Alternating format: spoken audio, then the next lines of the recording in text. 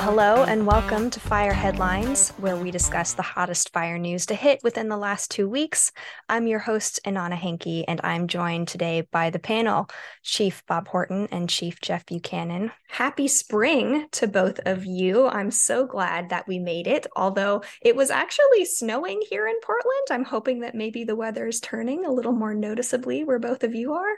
Well, funny you should say that, and good to be with you again here, and happy spring to everybody. It is actively snowing right now outside my window, which sometimes is a good thing and sometimes is a bad thing in preparation of the wildfire season. We're going to spend some time talking about disasters and what that could mean. But yesterday it was beautiful and sunny golf weather, and today it's snowing. So spring in Oregon. Great to be with you both. It's going to be a fun episode. I'm really excited about it. I'm on a little bit different perspective here in sunny southern Nevada. We're flirting with 60 degrees, not as quite as warm as we'd like it, but there's no shushing down the mountain on our end here in southern Nevada. You all might have some snow, but it's all good. It's all good. We're making sure that we're covering our geological bases between all three of us. That's right.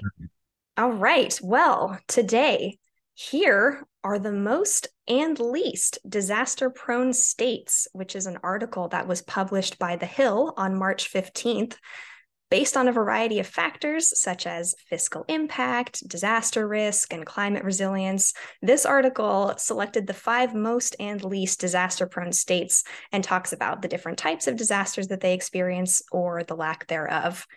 And something that struck me right away about this assessment was that it felt geologically unfair. If you look at the least disaster-prone states that it selected, I mean, with the glaring exception of Alaska, all of them were just that tiny northeasternmost corner of the United States, which is just a fraction of the landmass of Texas, which was the most disaster-prone state that it picked. So just an initial thought that I had is that maybe if we had ranked disaster by region, it might be a little bit more balanced. But Bob, what did you think about their assessment? Well, that's a really good point, and I didn't even think about disaster prone by square mile to bring in some equity across these small states versus these big states. But nothing surprised me about these different areas. We see a lot in the news. We've been talking about this in the industry for a long time. What I think this article really is, what's important about bringing this up and having this conversation is the disasters we're facing are getting more intense. They're getting worse. They're getting, the seasons for these types of events are longer. Maybe we can dab into a little bit of the stress that this causes to the emergency response system and to the emergency responders. But just on the heels of it, right, there's so much activity that's drawing a lot of concern here. For the listeners, the top ones for most disaster prone is Texas, Mississippi, Oklahoma, California, and Florida in that order. And then the least was Maine, Vermont, New Hampshire, Alaska, and Delaware. So, some of our states, unfortunately, are getting hit with all of them. Texas is getting it all. Wildfires, tornadoes, hurricanes, blizzards, flooding activities. They are a hotbed for various types of mess. I mean, I think it was last year with the major power challenges that they had, which brought thousands, tens of thousands, if not folks without power for extensive periods of time. And I want to sort of frame these disasters in the emergency response domain. Like, what do we need to be thinking about, right? And Jeff and I've spent a lot of time offline just chatting about what does community risk reduction look like in the modern, in the 21st century going forward.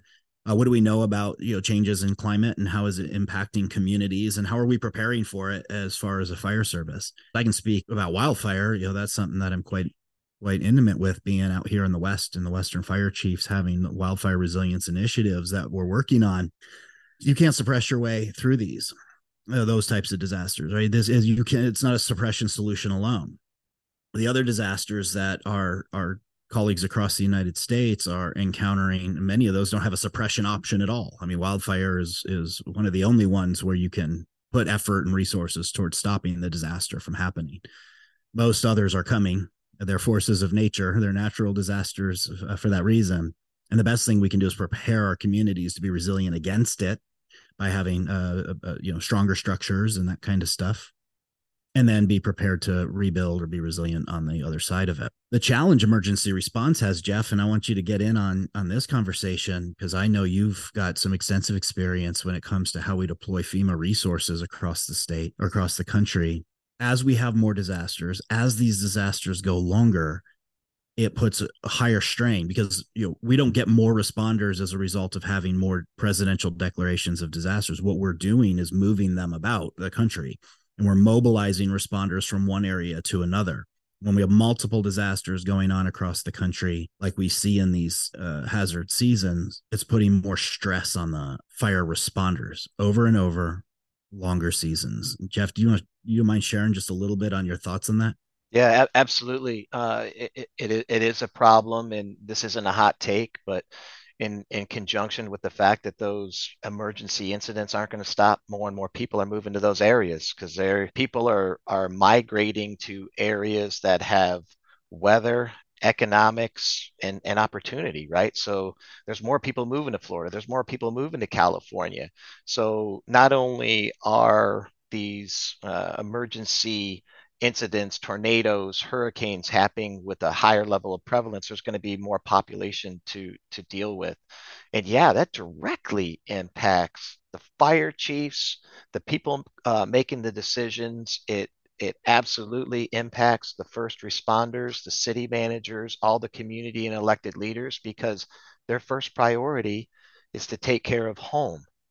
And when you're a part of a FEMA team, a regional team, you have to displace those resources to another community's emergency. And it puts you in a real predicament. You want to help, you want to assist. That is part of your mission. But in light of a lot of the struggles that fire departments are having, staffing day to day, mandatory overtimes are through the roof on almost every fire department from the East Coast to the West Coast. And how do you staff your department adequately, sufficiently for the community that is your first priority, while still assisting on larger goals, like at the state level or at the regional level? And it's really tricky. And there's no cookbook, there's no exact answer, and it's realistically touch and go.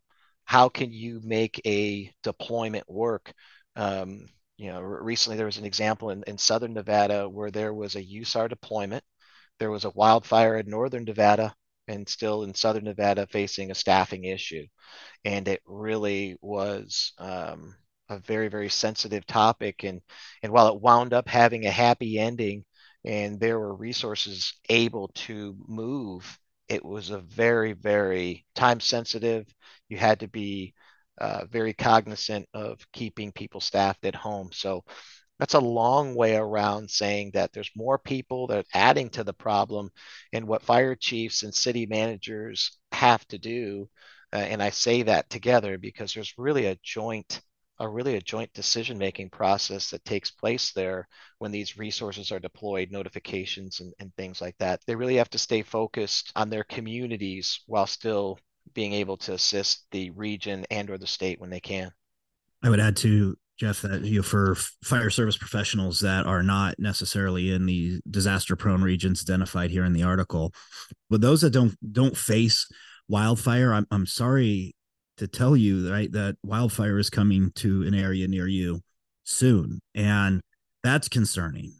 But even more importantly than where it is, where the changes in climate are impacting areas of our country differently than they have in the past, it's important for fire service professionals to recognize, this distribution of resources that we shift to help support each other on federal declaration of disasters really means there's a couple of things. Number one, even if you don't experience wildfire, or maybe you're an urban fire department and wildfire isn't in your specialty, maybe give consideration to that.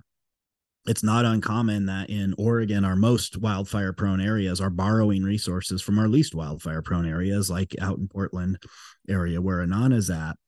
are providing resources across the rest of the state, and that's how we're able to manage the demands. But as we have more fires on the landscape at any given time, that reduces the system's reliability, and we need more and more resources. What we have just gets spread more thin across all the different emergencies, and you cannot attack them the way that we as fire service professionals want to. We're used to asking for more resources show up. It's not uncommon, and when we're at the peak of fire seasons, there's just no more resources to deploy.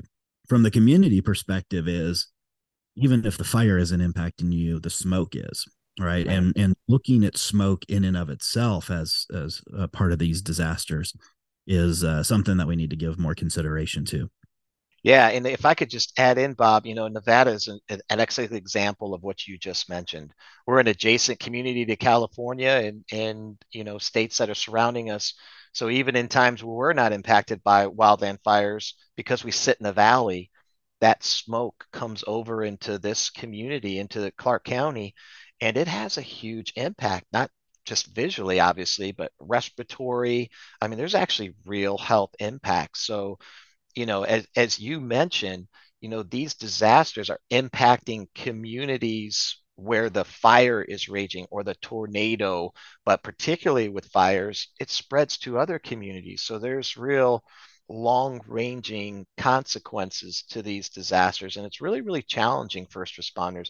And let me just toss out that, clearly we're talking about major disasters, and that's not to take away from those states that aren't experiencing these major disasters. They're also feeling the tension of being spread thin from first responders. In an area like Alaska and Maine and some of these states where they're getting tremendous snowfall.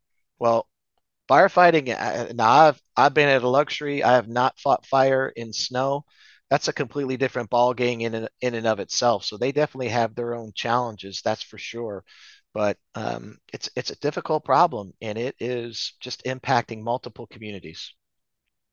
I think you all bring up an interesting point about like the definition of community resiliency, at least from the civilian side. When we talk about communities being able to bounce back from these sorts of events, what we hear is, how are you as a family prepared? How are you and your neighbors prepared? What do you know about, your town or your city's policies or procedures for when these kinds of things go down? But what we don't hear about as much is, how are the actual first responders set up in order to be in these high stress situations where there are multiple emergencies happening at once. So I think that's a really good point, at least from our side, expand the definition of what it means to be resilient as a community, because we can't be insular when it comes to these kinds of grand scale events that are happening so often. It really does take the entire village and everybody in it. Agreed. And Anana strikes on something really important. And it's very difficult for fire chiefs to deliver this message because it's sort of counterintuitive to what we think we're capable of doing as a fire service. And that's a message to our community, right? When you call, we'll be there, and we come and we provide high quality service in a quick time. And during disasters, that isn't the case. And to be realistic about what the expectations to the community is really important to communicate. It's a difficult narrative as a fire chief to go to your community and say, hey, listen, when the disaster hits, we won't be there for you. We'll get to you eventually, maybe, but more likely than not, you're going to have to be self-sustaining, and then provide the resources and our support or what we need. But right, that's tough to say as a fire chief. That's tough to hear as a community, is when the real bad disaster happens, because that will impact folks well beyond what daily 911 emergency services are impacting. The resources will be spread way too thin. And what does that look like, right? And what does that look like for our community? And that's a great message to get out to our fire service listeners who are tracking this. Is now is the time, when you're not in a disaster, to be preparing for that disaster. And those, how quickly you adapt to the impact of the emergency and recover from it is how I think of resiliency. And I think we have a responsibility in the emergency services field to engage our community and how to train them to be resilient on their own. Yeah, and that resiliency is so important. You talked about resources already being spread thin in a disaster that impacts a community. What some citizens aren't considering is that all the first responders may not be available. In other words, there's an expectation that sometimes a third to a half of all first responders, if you are in that community that's impacted by an earthquake, by a tornado, they are dealing with their own family challenges in those situations. So fire chiefs could be at a situation where their already stretched resources are even thinner, and they go to what's called A-B rostering. So instead of having three groups of individuals to help staff emergency responses, they may only have two. But that's just to provide some perspective of what fire chiefs are dealing with, what the first responders are dealing with. So this issue of increasing catastrophic circumstances in certain states, it doesn't just impact one segment of the population, it really drives through the entire community.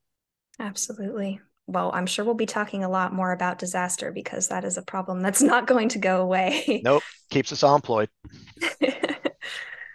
If you want to ask any questions about our podcast, you can contact us at fireheadlines@wfca.com. If you have a question, if you have insights, we would love to hear from you. Bob, Jeff, it's always a pleasure.